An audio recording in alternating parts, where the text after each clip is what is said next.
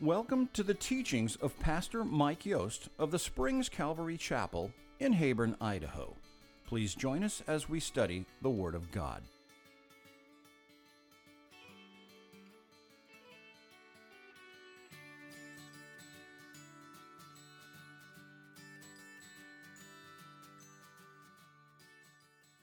Good morning again. Really glad to be back with you. Glad to be back in the book of Genesis, and we're in chapter 24. I've been looking forward to this chapter. I hope you're looking forward to it too. You should know, just a cautionary warning, this is the longest chapter in the book of Genesis. So I'm going to work on getting through this in the time allotted to me. I pray that the Lord allows that.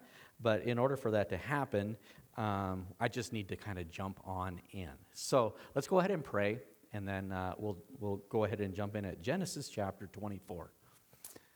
Father God, we pray that by the power of your Holy Spirit, in the name of your Son, Jesus Christ, that you would make these words come alive in our heart, Lord. That they would be words that not only enlighten us, Lord, but invigorate us, empower us, motivate us, Lord, to walk after you and to experience the joy of your salvation. So, Lord Jesus, we yield ourselves now to you, that you would have your way with us according to your Son, Jesus Christ. Amen? Amen. By a show of hands, how many of you guys have ever ridden a camel? Wow, I'm impressed. There's probably not quite a dozen, but there's a handful of you. Well, we're going to talk about camel riding, but that's not where we start. We start at verse 1 of chapter 24. Now, Abraham was old, well advanced in age, and the Lord had blessed Abraham in all things. Just to kind of put it in context here, Abraham's about 140 years old at this point, right? He was 100 years old when Isaac was born, and so Isaac in this passage is going to be about 40 years old. We're going to get a little bit more of that information. You can break it down in the next chapter as to where I get that information. But it's interesting, we're looking at Abraham, we're in the Toledot, we're in the history of Abraham. And we're in the part of the history where Abraham has the son, the promised son, Isaac. We read about his birth, and then in chapter 22, God started painting a picture for us of what his son Jesus Christ would do in our place. That beloved son, his only son, who would go to the cross of Calvary, Mount Moriah, where we read in chapter 22, that Abraham took Isaac up to be the sacrifice. But then God said, I will see myself as the sacrifice. And in fact, 2,000 years later, Jesus Christ hung from the cross of Calvary, same place that Abraham took Isaac to be that sacrifice. And we watch Isaac as a type of Christ. This is a picture of who God the Father is, who God the Son is, who the Holy Spirit is, and who Jesus' bride is. It's a beautiful, beautiful chapter 24 here, as God gets a bride for Isaac. But it's interesting in this picture type. Then in chapter 23, we read last week where Sarah died, and Aaron bought a cave in Machpelah and had Sarah buried there. And in that, there's more typology, there's more pictures. God is continuing to paint the picture of his story for us. And it's a picture of Sarah, the bride of Abraham, died and was buried in the promised land. But in the chapter before, Isaac, the promised son, the seed through whom all the world would be saved, was offered up as a sacrifice. At that point, the next chapter, Sarah died. Sarah being bride of Abraham, just as Israel, God says, is his wife in the Old Testament. And it's a picture that when Christ comes and dies for the sins of the world, then Israel's story moves off stage. It doesn't end, but it moves off stage. Sarah is buried. And now we come to chapter 24, where while Jesus Christ, that picture that Isaac paints for us, is in heaven, God sends his Holy Spirit to get a bride for Isaac, and that's what this story is all about in chapter 23. It's kind of interesting. You might have heard a picture is worth 1,000 words. Have you ever heard that? And there's a lot to be said to that, right? You can say a couple things, but you draw a picture and it tells so much. We just had communion. Leonardo da Vinci, back in the 1400s, drew a picture, okay? He painted it on the refractory wall of the convent of Santa Maria de Grassi in Milan, Italy, right? But he tried a new technique at the time.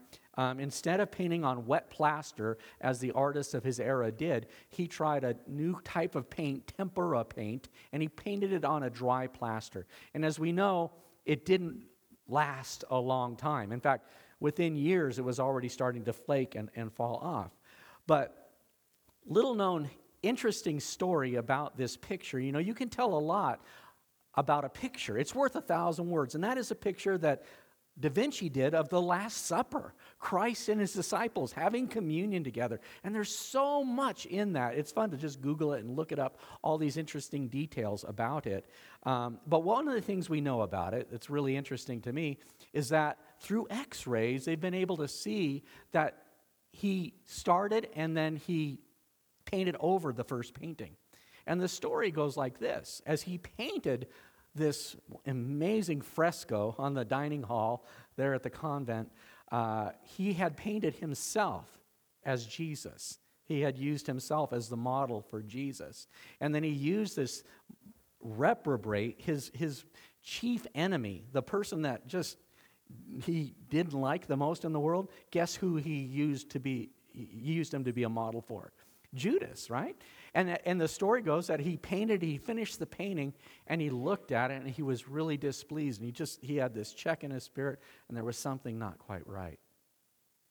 And through wrestling with the Lord and prayer, he came back and he repainted those faces. And instead of painting his face as Jesus, he painted his face as Judas, and he painted his enemy in the face of Jesus Christ, giving him honor. And that's part of the interesting story of that. A picture's worth 1,000 words, but you can almost learn more about the artist who painted it than even what's in the picture. And in this picture of Jesus Christ, a type of Isaac, and getting a bride, the church for Jesus Christ, we learn a lot about God the Father. And so we always want to look for the strokes, the art that God has put into this passage as we look through these chapters together.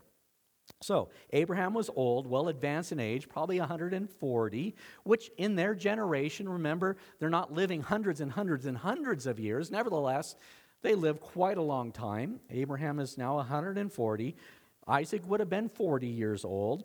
And Abraham was blessed in all things. Verse 2. So Abraham said to the oldest servant of his house, who ruled over all that he had, "Please put your hand under my thigh, and I will make you swear by the Lord, the God of heaven, the God of earth, that you will not take a wife for my son from the daughters of the Canaanites, among whom I dwell, but you shall go to my country and to my family and take a wife for my son Isaac."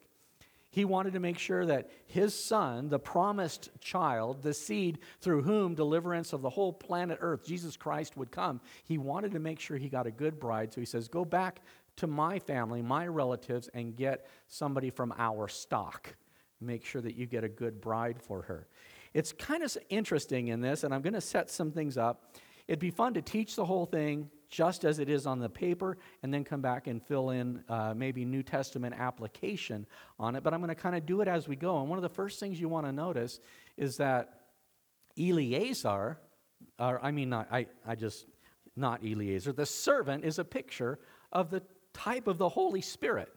And what the Holy Spirit does when the Father sends the Holy Spirit to find a bride for Christ, he sends the Holy Spirit to us. We are that bride. Okay, and this is the mission. Now, I tripped up and I said Eliezer. We do read back in chapter 15, verse 2, that the chief steward servant of Abraham, his name was Eliezer, but that was like 60 years earlier, so it may or may not be Eliezer. But it's interesting because the name Eliezer means God is my help. He's my helper. And as we're going to see unfold in this picture, this type of Christ, this story of the bride of Christ, how this all plays out. We read in John chapter 14 at verse 7, I'm sorry, that's not the right verse. Chapter 14, verse 15 and 16, Jesus says, in the upper room, after they had done taking communion, Jesus says, if you love me, keep my commandments, and I will pray the Father, and he will give you another helper. God is my help. He will give you another helper that he may abide with you forever, the Spirit of truth. This is the Holy Spirit, whom the world cannot receive because it neither sees him or knows him, but you know him, for he dwells with you and will be in you. It goes on. Jesus says further in chapter 16 at verse 7, nevertheless, I tell you the truth, it's to your advantage that I go away, for if I do not go away, the Helper will not come to you, but if I depart, I will send him to you. Okay? And there's that picture that's being developed here in the Old Testament, God sending his servant, the Holy Spirit, Abraham sending his servant, which remains unnamed. And it's very interesting that as we look at the ministry of the Holy Spirit in the body of Christ, we know the Father, we know the Son, but the Holy Spirit, we don't really tag a name onto him. And sometimes it's very difficult. We don't even refer to him as a him sometimes. It's an it or something like that because we just feel like we can't know him. But he's anonymous. He always works behind the scenes. He works in the hearts of people. And one of the things I think that's interesting in the manifestation of the Holy Spirit, as he works in your life, he'll never take the credit. He always says, I always speak of Jesus Christ. The Spirit of the Holy Spirit always speaks of Jesus Christ. And so the Spirit is sent, the oldest of the one. He's God's helper. And he ruled over all that he had. And so Abraham says to his servant, please put your hand under my thigh, and I will make you swear by the Lord, the God of heaven, the God of earth, that you will not take a wife for my son from the daughters of the Canaanites, of whom I dwell, but you shall go to my country, to my family, and take a wife for my son Isaac. This is a solemn vow. Okay, I adjure you. I'm going to hold you to this. And he does this in a way that you would understand if you were from the ancient Middle East. It's not a way that we normally would take an oath. Nowadays, we'll like raise our hand and, put our hand on a stack of Bibles. Or maybe we'll shake hands as an oath. But there's other ways to take oaths. And this business of putting your hand under your thigh is odd. But it's meant to be very impactful. And when they say under my thigh, as you look at that word for thigh throughout the Old Testament, it's translated loins or even the procreative organ. Now, not to get too weird, because that sounds really weird. And to us, it is really weird. But the point is, and you need to understand that this is a vow that you're going to make that has to deal with my seed. The promised one, the deliverer of all mankind. And you have to take this vow, and it's got to happen. So Abraham has his servant perform this vow and holds him to accountable that you will find a wife for my son. Because I'm old. I don't know that I'm going to live till you get back and find this bride, but I need you to get out and get it done. And you have to promise me that you're going to follow through on that. I have a little side note in this, that in the scriptures, we don't want to be unequally yoked. Okay, 2 Corinthians chapter 6 says we need to be looking for a bride, a groom, a spouse that is of the same nature as we are. And as Christians, we are a new creation. So you don't want to be getting yoked up with non-Christians. And on another angle, I always think it's important, just as God made his servant take this oath for this bride, we should be praying for the future spouses of our kids. From the day that our kids are born, little Isla, our newest granddaughter in the family, just a month old, I think yesterday, we're already praying for who her husband might be, should the Lord tarry. Probably no bigger, more consequential thing you will do in your life than figuring out who you will marry and who you will go through life as one with. Biggest deal, it needs a lot of prayer. And so God makes him take this oath. But Abraham said, verse 6, beware that you do not take my son back there. No going back. We need to be going forward, right?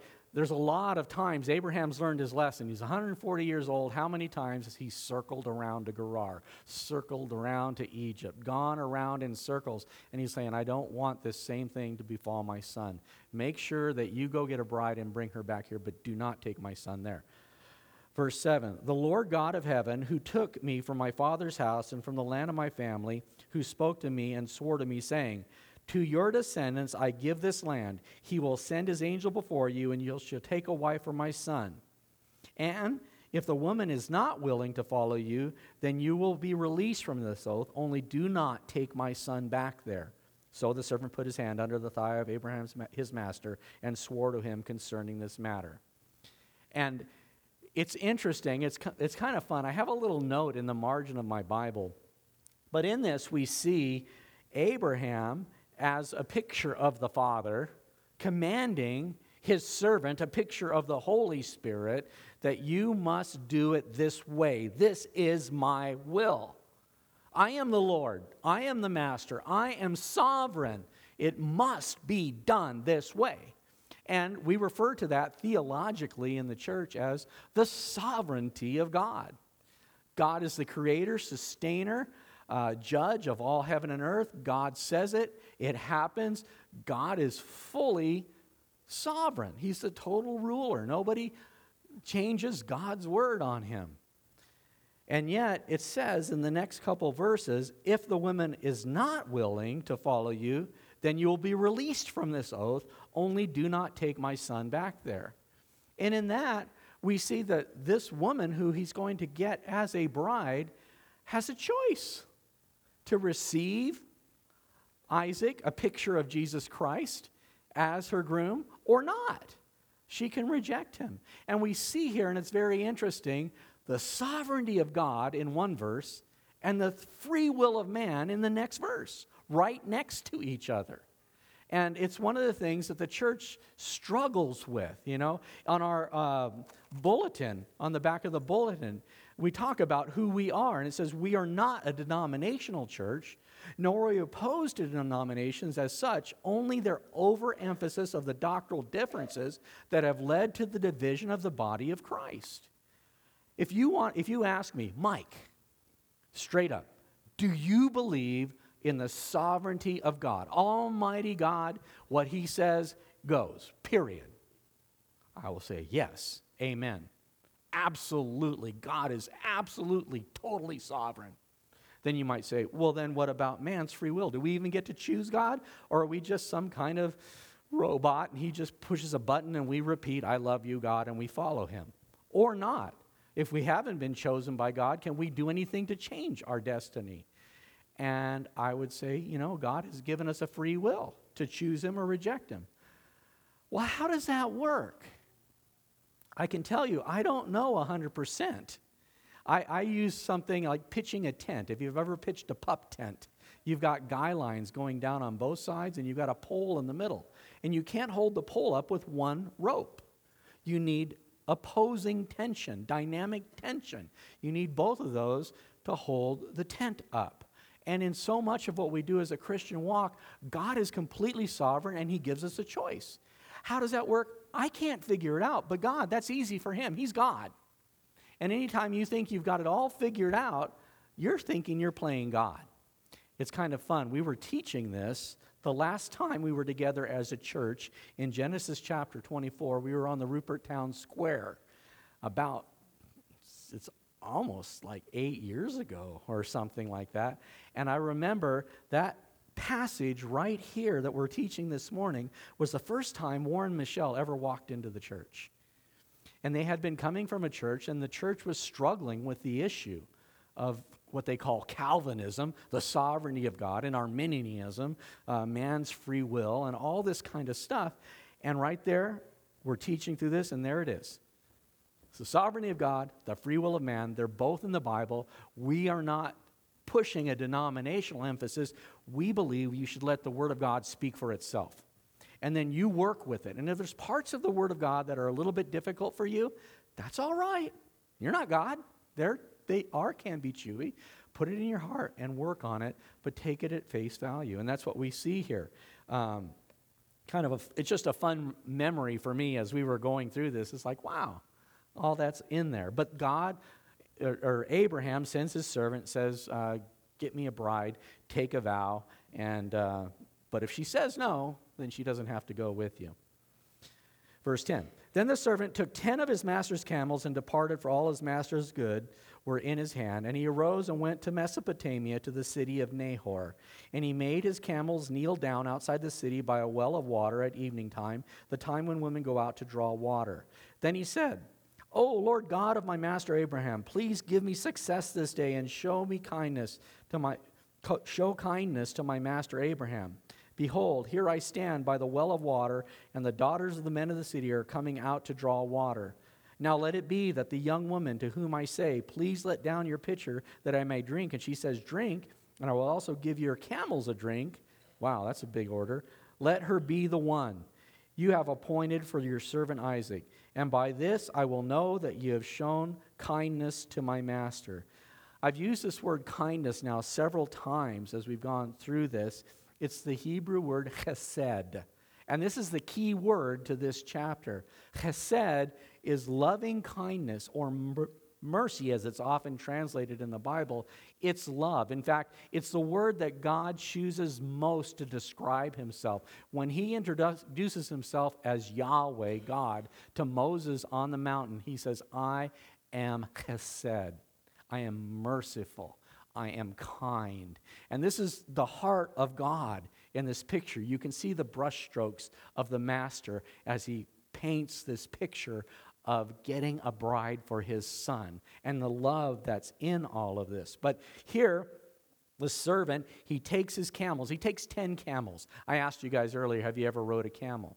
I'm not really going to unfold that too much, but it's interesting. The servant has at his disposal all of his master's goods. He takes 10 camels. Now, I'm going to throw this out to you just to chew on. It's rather interesting, and there's something to it. But remember, I already said chapter 21, 24, or 23 had to do with the death of Sarah and Sarah being buried as a type, as a picture of Israel now remaining in the promised land, and the servant is going out of the promised land to find a bride and bring her back with the 10 camels. And it's kind of a witticism. Don't go too far with this, but it is provocative that the 10 camels could in some ways represent what we would say are the 10 commandments. It's a picture of Israel. And the Holy Spirit goes with the message that God gave to Israel to the whole world. Live this way and prosper. These are the commandments for having a happy, holy, healthy life, okay? I know it's kind of a little, I don't know. It's obviously taking liberties, but it's very provocative when you think about it. So he takes these 10 camels to go find a bride. He gets to Haran. Now, this is about 400 miles away, 400 to 500 miles away, several weeks' journey by camel. And on that camel, he's got all the provisions and all of his helpers. And he pulls up to Haran, to the well. You know, it'd be like going into the gas station or the truck stop. You know, we've got to water our camels, right? And he's waiting to see who comes out to the well, and he's praying. He's interceding. He's asking the Father, please, Lord, let that woman who comes out to the well and gives me a drink and then also offers to water my camels, let her be the one that you've sent for me. Do you ever pray prayers like that? You know, sometimes we call that throwing down a fleece, okay? Like out of the story in Judges of Gideon. Lord, if it's really you, show me these things. Now, we need to be careful. We don't want to tempt God. We don't want to test God. But at the same time, have you ever prayed the prayer, how do I know it's really you, God? Well, God not only will answer your prayers so you know it's him, but he also gives you the prayer to pray. So that when you open your mouth and pray it, then he answers it, and you're like, wow, where did that prayer come from? Well, the scriptures teach us in the book of Romans that the Holy Spirit gives us utterances that we can't even pronounce. He places prayer in our heart. And here the servant, a picture of the Holy Spirit, prays this prayer, this crazy prayer, only so God can get the glory when he answers it. And so what happens? The women come out to the well, and the first one that comes out there, a lady by the name of Rebecca, comes out to the well to water the camels. It says in verse 15, and it happened before he had finished speaking that, behold, Rebekah, who was born to Bethuel, son of Milcah, the wife of Nahor, Abraham's brother, came out with her pitcher on her shoulder. Answered prayer. How many times, I know people, when you're baby young in Christ, you're young in your walk with the Lord, you're not familiar with church or religion or prayer or how to pray. We've been going over these things in Core Christianity. They're meeting again after the service today if you want to get some basic 101s on the Christian walk and learn about these things. But how do I pray, and do I pray out loud? And many people are very comfortable to pray out loud, but you're missing a super blessing when you don't pray out loud. And it works like this. God puts this thing in your heart to pray. I'm just going to pray quietly for that. Well, you can. And then God answers the prayer. And you're like, wow, he answered the prayer. Did you see that? He answered my prayer. And people are like, what prayer? You're just making it up. Or pray out loud. And everybody hears you pray and goes, what are you thinking, Tony? And then God answers. And everybody goes, wow, Tony, what happened? It's the Holy Ghost. And God gets the glory. It's not about you. Do you see how that works? There's a cool dynamic in that. And so he prays that prayer, and it happened before he had finished speaking. Behold, Rebekah, who was born to Bethuel, son of Milcah, the wife of Nahor, Abraham's brother, came out with her pitcher on your shoulder. We touched on this last week. It's in verses 20 through 22. This family that lives in Nahor, Abraham's relatives, he goes up there with the camels. He parks at the well. And Rebekah, who was mentioned back in chapter 23, comes out to the well with her pitcher on her shoulder. Verse 16, now the young woman was very beautiful to behold, a virgin, no man had known her, and she went down to the well and filled her pitcher and came up. She fits the bill. She's of the family, okay? She's not married. You know, it wouldn't be good if she was married to somebody. And it says very attractive, beautiful. That's literally what it means. Now, it's interesting in the scriptures, very seldom does God really note the physical attributes of a person. Generally, he would look upon their spirit, their character, their witness to the world. And yet, God has created us, and in this way, he says, Rebekah, she was just like Abraham's wife, Sarah. She was a looker, okay? So, here, what an amazing thing. Now, in this, I say that because sometimes we look at ourselves and we don't think too highly of ourselves, especially sometimes our physical appearance. I say the majority of people are not really happy with their physical appearance. There's some that get on the narcissistic side of things and they think they're God's gift to, humanity. But for most of us, we're not all that pleased with how we look. And yet you do realize you are what God made you to be. He knew what he was doing when he made you. He loves you. When he looks at you, he smiles. He thinks you are awesome. He says that about Rebekah. And we're going to see a little bit more as this develops on that idea. But God looks upon you and sees the finished picture. He knows before he started painting your life what it would look like. He knows who you are. And he knows what he's put in you and your future. And that's the picture he's painting. That's what he sees when he looks at you, when he looks at me. And I think there's great encouragement in there. Now, the young woman was very beautiful to behold, a virgin, no man had known her. She went down to the well and filled her pitcher and came up. And the servant ran to meet her and said, please let me drink a little water from your pitcher. So she said, drink, my lord. Then she quickly let down her pitcher, down to her hand, and gave him a drink. That's just good old common courtesy, right? But it's the first of the two tests. If she'll give me a drink, and then what? Offer to water my camels, right? Okay. And when she finished giving him a drink, she said, I will draw water for your camels also until they have finished drinking. Then she quickly emptied her pitcher into the trough, ran back to the well to draw the water, drew for all the camels. And the man, wondering at her, remained silent so as to know whether the Lord had made his journey prosperous or not. Wow. Talk about amazing answered prayer. Now, in this, there's some things that are just kind of mind-boggling, and you got to kind of see this as it develops. But to give a guy a drink of water, that's a good deed for sure. Nothing wrong with that. To water a camel, that's a different deal. Camels are known to drink 25 to 50 gallons at a serving. Wells back in these days, we've read about many of them so far, are often dug deep into the earth, as deep as 75 feet, like Jacob's well in Shechem at the woman in the well.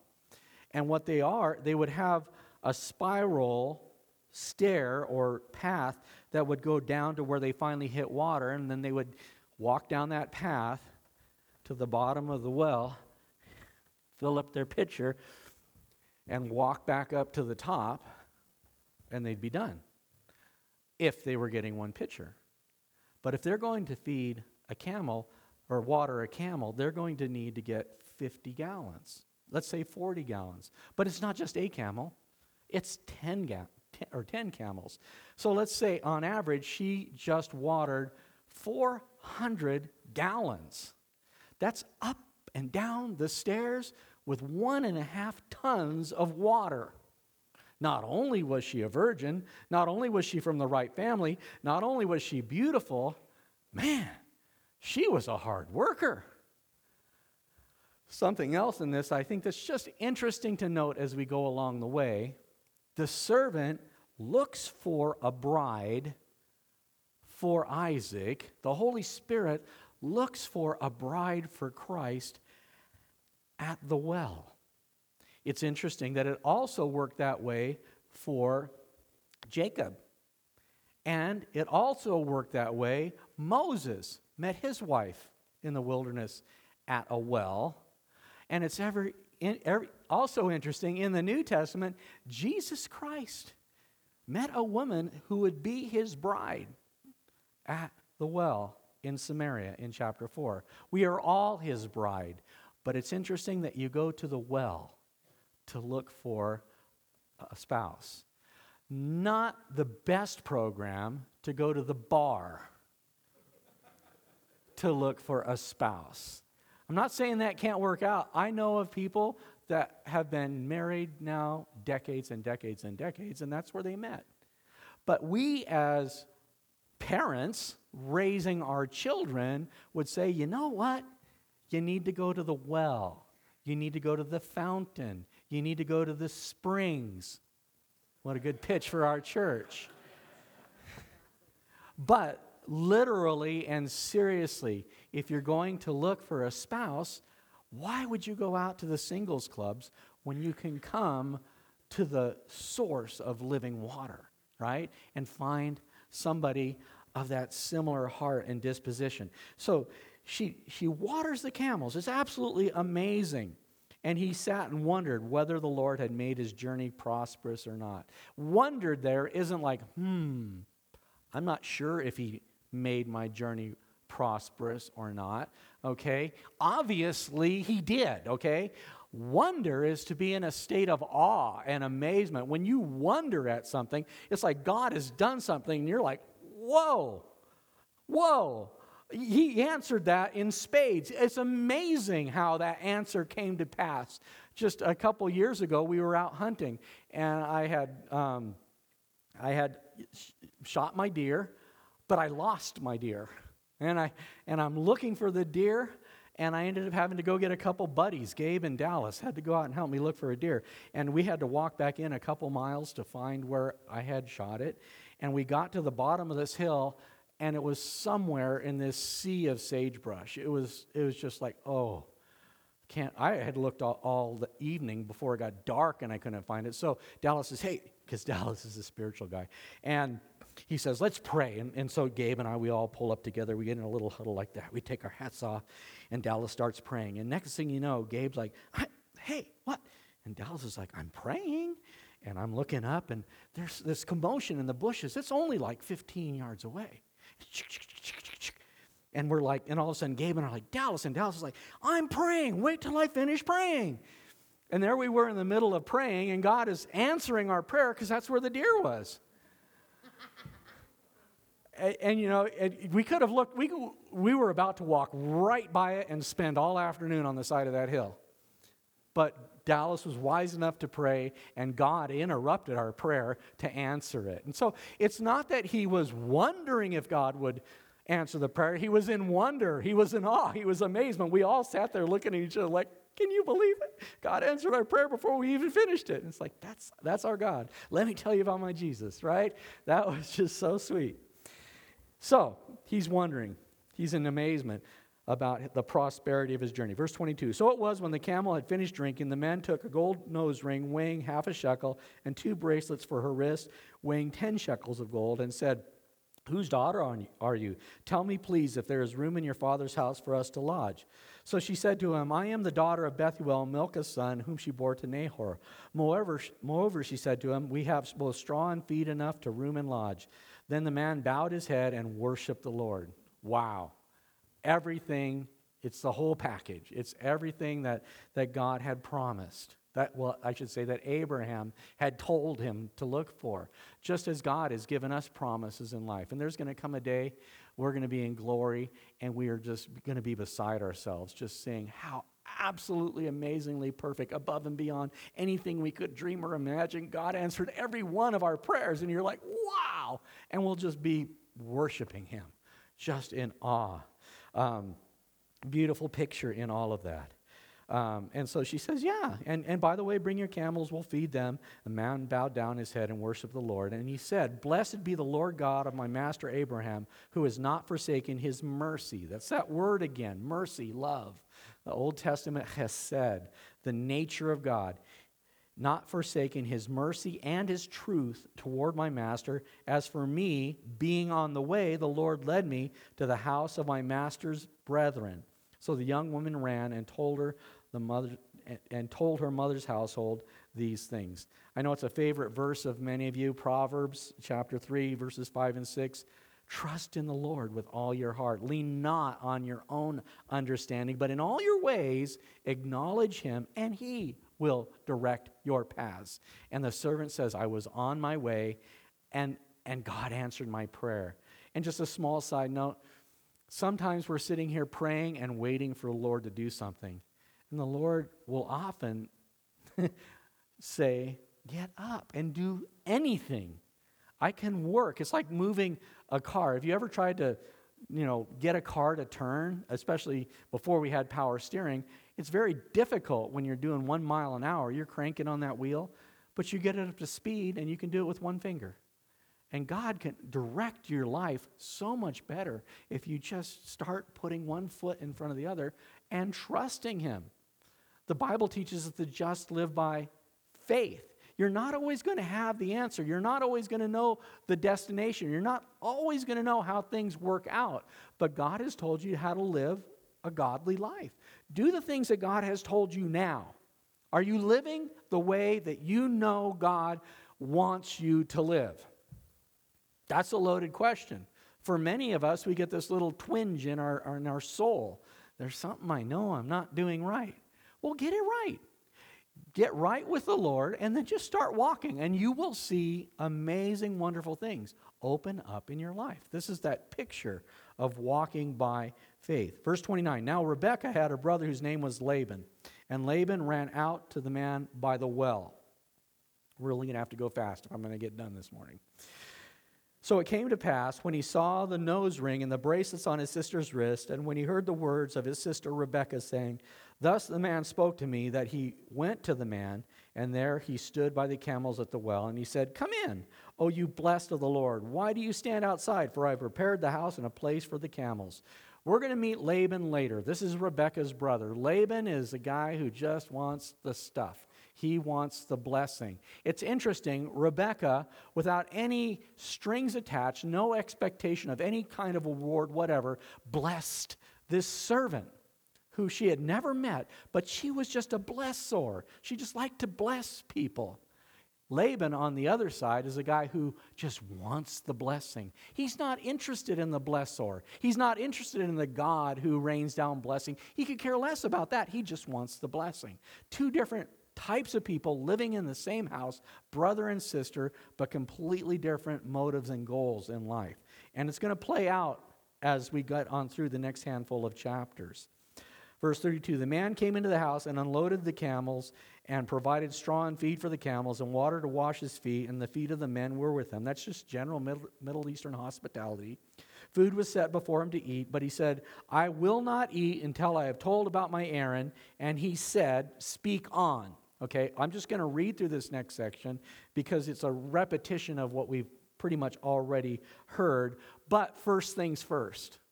And this is one of the things about the servant in this passage, a picture of the Holy Spirit, is that the Holy Spirit is always about speaking of Christ, speaking about the Son of the Father, speaking about the mission that he's on. And if you truly are walking in the Spirit, led by the Spirit, filled with the Spirit, manifesting the gifts of the Spirit, it will always be first and foremost the thing that you want to do. And the servant says, sure, we'll eat, but first, I'm about my Father's business, or about the Father's business, if you will. And that's a picture of how we walk with the Lord. So he said, speak on. Verse 34, so he said, I am Abraham's servant. The Lord has blessed my master greatly and has become great, and he has given him flocks and herds, silver and gold, male and female servants, and camels and donkeys. And Sarah, my master's wife, bore a son to my master when she was old, and to him he has given all that he has. Now my master made me swear, saying, you shall not take a wife for my son from the daughters of the Canaanites in whose land I dwell, but you shall go to my father's house and to my family and take a wife for my son. And I said to my master, perhaps the woman will not follow me. But he said to me, the Lord before whom I walk will send his angel with you and prosper your way, and you shall take a wife for my son from my family and from my father's house. You will be clear of this oath when you arrive among my family, for if they will not give her to you, then you will be released from my oath. Okay, so we've heard all that before. He's relating it now to Laban and the family to whom he's come. Verse 42. And this day I came to a well and said, O Lord my God, O Lord God of my master Abraham, if you will now prosper the way in which I go, behold, I stand by the well of the water, and it shall come to pass that when a virgin comes out to draw water, and I say to her, please give me a little water from your pitcher to drink, and she says to me, drink, and I will draw for your camels also, let her be the woman whom the Lord appointed for my master's son.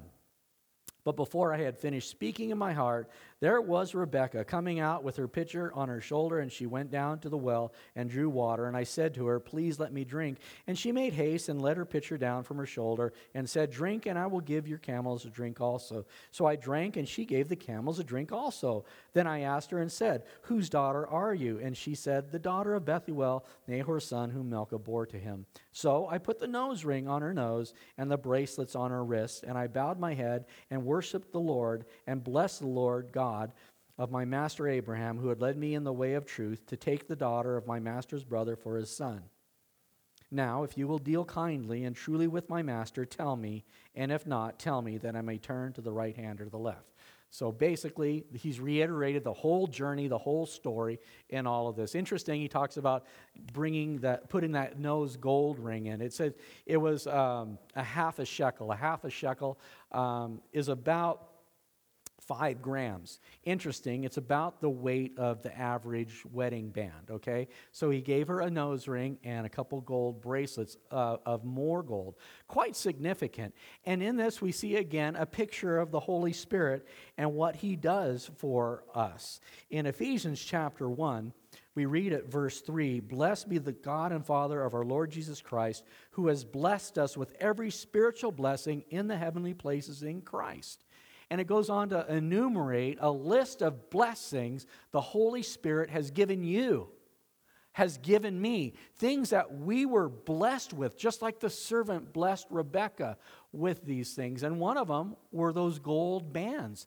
Just like in a wedding ceremony, we exchange the gold bands as a testimony of our vow, our promise, our oath, our fidelity to one another, a promise to fulfill that which we are standing before the Lord and making this vow. It's interesting in Ephesians chapter 1, of all the blessings that we've been given, we read in verse 13, in him you also trusted after you heard the word of truth, the gospel of your salvation, in whom also, having believed, you were sealed with the Holy Spirit of promise, who is the guarantee of our inheritance until the redemption of the purchased possession to the praise of his glory. We have been betrothed. We have been espoused to Jesus Christ. We are the bride, and he has given us that ring, but it's not like the gold ring that was given to Rebekah. It's the Holy Spirit. That's the down payment. That's the deposit that God is going to follow through and finish everything that he has promised for us as his bride until he takes us to heaven to be with him. And so kind of a cool picture in all of that. So we read how this all plays out. Then Laban and Bethuel answered and said, the thing comes from the Lord. We cannot speak to you either bad or good. Here is Rebekah before you. Take her and go and let her be your master's son wife, as the Lord has spoken.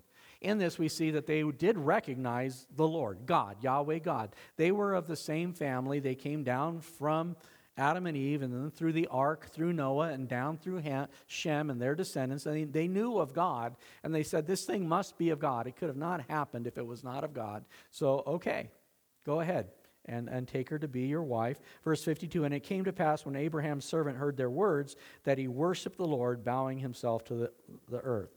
Wow. Virtually mission accomplished. All he has to do now is throw her on the camel and get back home. Right? Verse 53, then the servant brought out jewelry of silver and jewelry of gold and clothing and gave them to Rebekah. So just started piling on all these gifts, just as God does this with the Holy Spirit. Chapter 11 of 1 Corinthians talks about gifts of the Spirit. And he pours out all kinds of blessings upon the body of Christ, enabling us to walk that holy life and give testimony to God. But it says, and he also gave precious things to her brother and her mother. And this is another thing within the church. As you become blessed, you become a blessing to others. There's just this residual effect. It kind of spills over onto others, and all these blessings just come pouring out upon Rebekah and upon her family as they do upon the bride of Christ and those who know Christians. Verse 54, and he and the men who were with him ate and drank and stayed all night, and they rose in the morning and said, send me away to my master. But her brother and her mother said, let the young woman stay with us a few days, at least 10. After that, she may go. We're going to see this repeated in a couple chapters here. In Genesis chapter 29 through 31, Isaac's son Jacob will return to Laban to get a bride from Laban, and he'll find Rachel and fall in love with Rachel. But Laban will trick him into working 7 years before he can marry his bride. Then, at the wedding, he disguised his other daughter, the eldest daughter, Leah, and gave him to Jacob. When Jacob realized what he had done, it was too late. They were married. He went to Laban and says, what have you done? He says, well, she's my oldest. She needs to get married first. But you can have Rachel. Just serve me 7 more years. And the end of the story is Jacob was with Uncle Laban 20 years trying to get away from Uncle Laban because Uncle Laban craved the stuff that came from God. And he didn't want that spout, that source of blessing, to go away. And so here we see a foreshadowing of it. Let her stay at least 10 days. After that she may go. Verse 56, and he said to them, do not hinder me, don't delay me. Since the Lord has prospered my way, send me away so that I may go to my master. So they said, we will call the young woman and ask her personally. Then they called Rebekah and said to her, will you go with this man? And she said, I will go. This is so beautiful. She's never met the man, okay? She's never seen her groom. She doesn't have any idea about the place she's going to go. It's a picture of the church. We've never seen Jesus. We've never met our future groom. We've never been to heaven, but we've heard about him. We've heard about his goodness. We've heard about his love, chesed, loving kindness and mercy, his covenantal relationship. And we've heard all these things, and we've espoused ourselves. We've received his Holy Spirit. We look forward to the day when we will be complete with Jesus in glory in heaven. But this picture right now, only knowing what she knew of Jesus was enough. Knowing what she knew of Isaac was enough. And she said, I do. I will go. I don't know what you know about Jesus. Some of you are new to me. I don't know your story. I don't know your testimony. I don't know if you have accepted Jesus as your Savior, as your groom, as your hope, your promise, your dream. But you can, just like Rebecca. You've heard that God is good and that he has a plan for you, a future and a hope for you. And all you need to do is say, I surrender. I will go with you. I will follow you. I will walk by faith. I want to live with you. And Rebecca did that. And if you would do that in your heart, you would be saved. In fact, I'm going to ask that we as a church, many of us, I know, we've walked with God many years, but we can pray this prayer every single day. And if you want to pray with us, if you want to be part of what God has for your life, you can pray this with us and be like Rebecca and receive your groom. If you will, church, pray after me. Lord Jesus, I know that you love me. I know that you died in my place to pay for my sin, that I could be clean and pure, that I'm beautiful in your eyes. I'm pure as a virgin, and I'm ready for you. Come and get me and take me home, that I may walk with you all of the days of my life, both here and forever. Amen? That's our prayer. That was her prayer. She says, I'll go. Verse 25, so they sent away Rebekah, her sister, and her nurse, and Abraham's servant and his men, and they blessed Rebekah and said to her, our sister, may you become the mother of thousands of 10,000s. Like, how many babies do you think she wants to have? This is, her descendants is what they're saying. And may your descendants possess the gates of those who hate them, which is a way to say that your life would overcome all adversity and that you would reign in prosperity. We just pray that you would just be blessed in your life with this new groom. Verse 61, then Rebekah and her maids arose and they rode on camels and followed the man. So the servant took Rebekah and departed. I had asked before, any of you had ridden camels. Raise your hand again if you've ridden a camel. 1, 2, 3, 4, 5, 6, 7, 8, 9. Wow, nice. Okay, that's a pretty good crowd. If you've ridden a camel, you can attest to this. Camels can be interesting to ride. For starters, the way that you get on a camel, they have to bend down to the ground and you climb up on them, but they've got these funny knees that bend in different directions. And when you're sitting on the camel, first you got to climb up onto the camel. It's a little bit harder than putting your foot up in a stirrup and swinging your leg over. It's a little more work than that. But you finally get on it, and it's time for the camel to get up. So the first thing the camel does is go onto his knees. And you go, whoa, backwards. And then he puts up his back knees, and you go, whoa, and you feel like you're going to fall on your face. And then it goes like this, and you're going, whoa, whoa, whoa. And finally, you're standing up. And that's when it starts getting tricky, because it's got these long, weird legs, and it has this funny gait. And because of the leverage being that high up, every move that it makes, you're like all over the place. Anybody rode a camel? Am I exaggerating? They're quite a ride, okay? And she got on that camel and rode for 3 weeks. Ooh, back and forth, up and down, back and forth. But this is, again, a picture.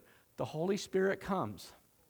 He brings to you the promise of a son through the nation of Israel, through the Ten Commandments, through the law. If you will minister and live a life that lines up with the law, just like watering those camels, okay? I accept the commandments. I accept the will of God. I accept his plan for my life. And I would just love to bless God back. And he says, that's great.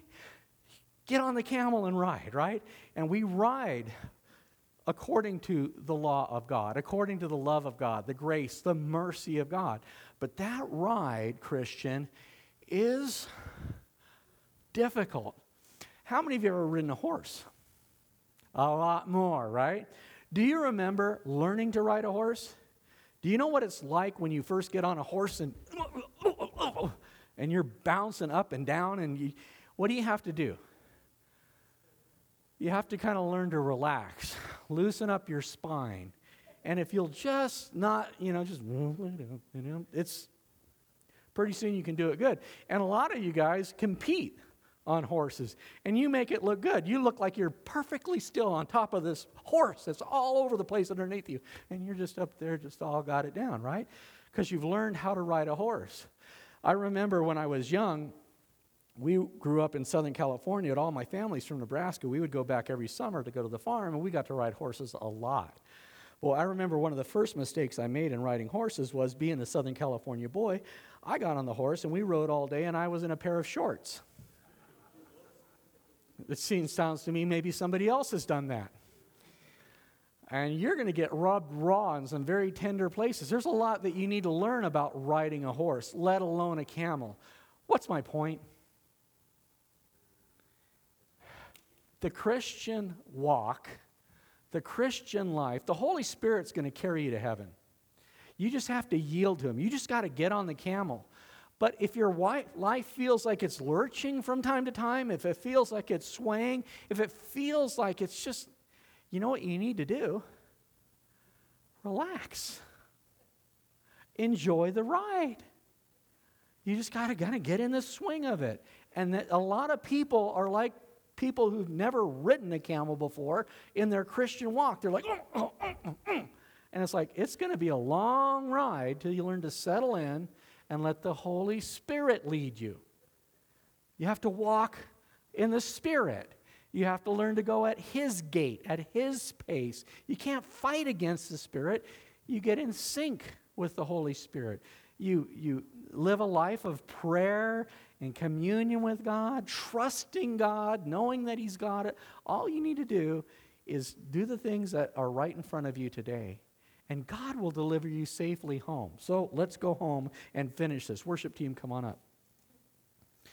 Then Rebekah and her maids arose, and they rode on the camels and followed the man. So the servant took Rebekah and departed.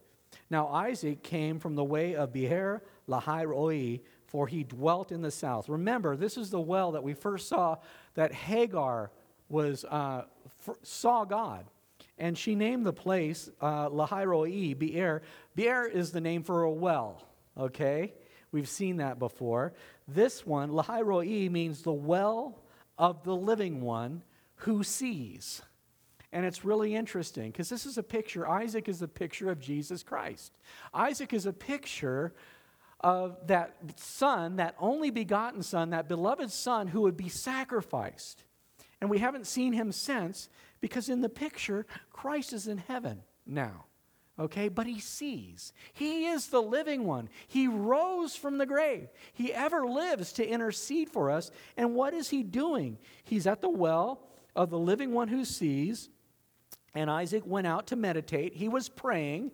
Our Lord Jesus Christ ever lives to intercede for us. He's watching us. He's watching us right now. He's watching us ride our camel. He's looking at us. He's praying for us. He loves us. He sees us through this eyes of, man, you are so beautiful. Remember, God is the one who wrote this picture. And sometimes you think about the description of Rebekah and and it'd be nice if I was that virgin bride and I'm very beautiful and I can carry 1.5 tons of water up and down the stairs and not even break a sweat. I'm not that person. You are to God. Remember, God's the one painting the picture. God's the one writing your story. And you have to understand, you have to factor in the fact that you may look in the mirror and go, I'm not all that good looking, or all that talented, or all that gifted, or all that lovable. But God paints in the brushstrokes of Jesus' blood. You have been covered by the blood of the Lamb.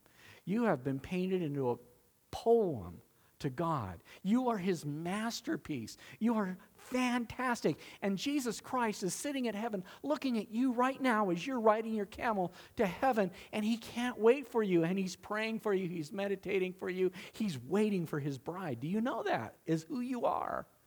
It's a beautiful picture here. Isaac went out to meditate in the field in the evening, and he lifted his eyes and looked. There were the camels coming. 1, 2, 3, 4, 5, 6, 7, 8, 9, 10. That's the servant. He's coming with my bride. We get excited because we're going to heaven. How excited Jesus is that we're coming. That there's coming that day. We're going to be with him for all eternity. And he's just excited.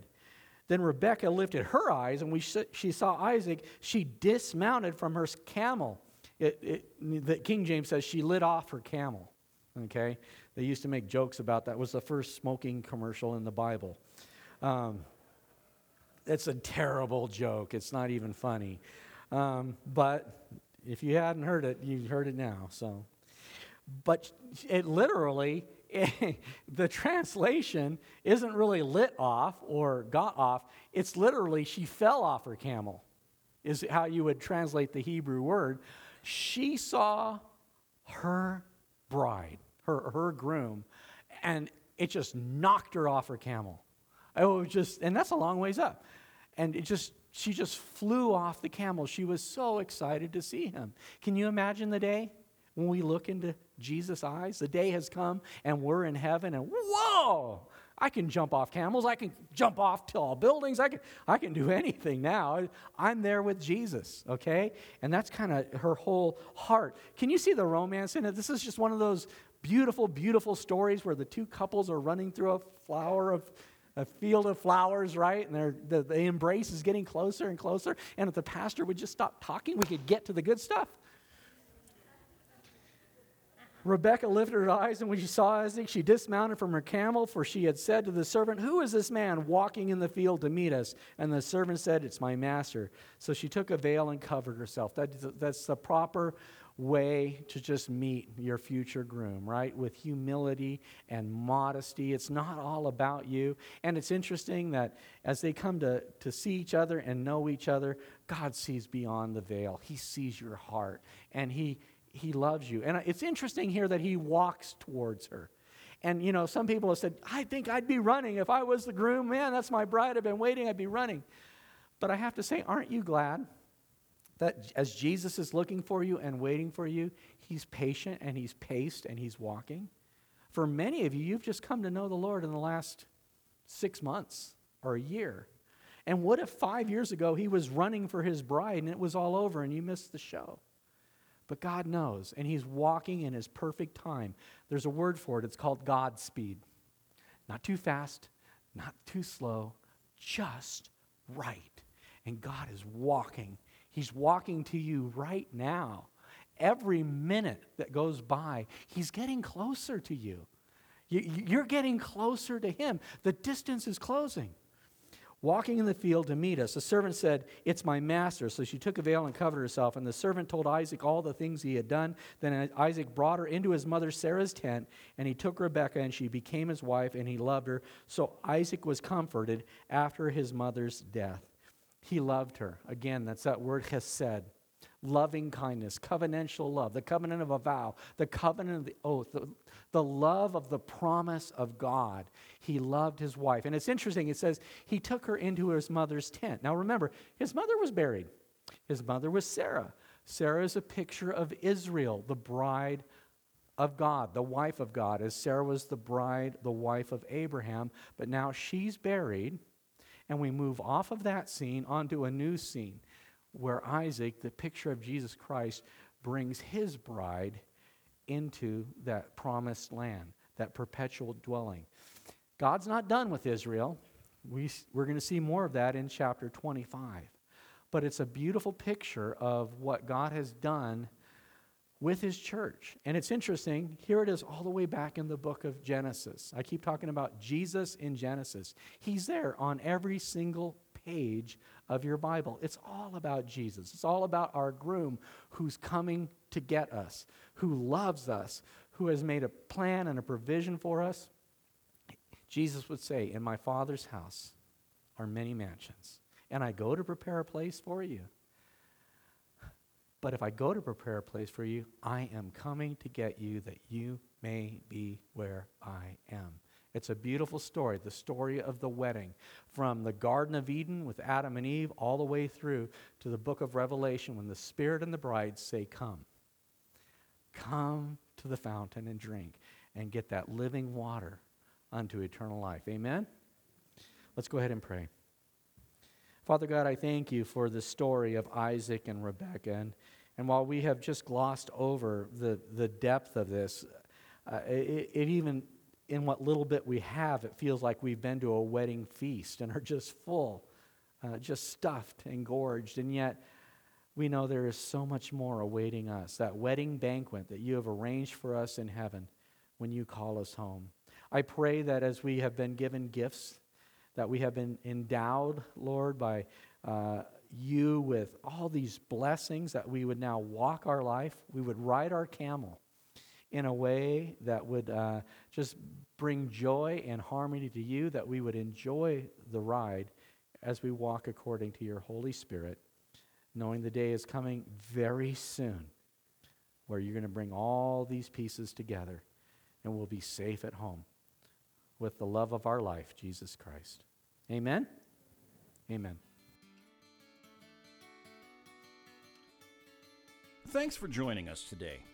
To learn more about the Springs Calvary Chapel, please visit our website at www.thespringscalvarychapel.org. Join us in person at the Springs in Heyburn, Idaho, or here on the podcast as we worship together in spirit and in truth.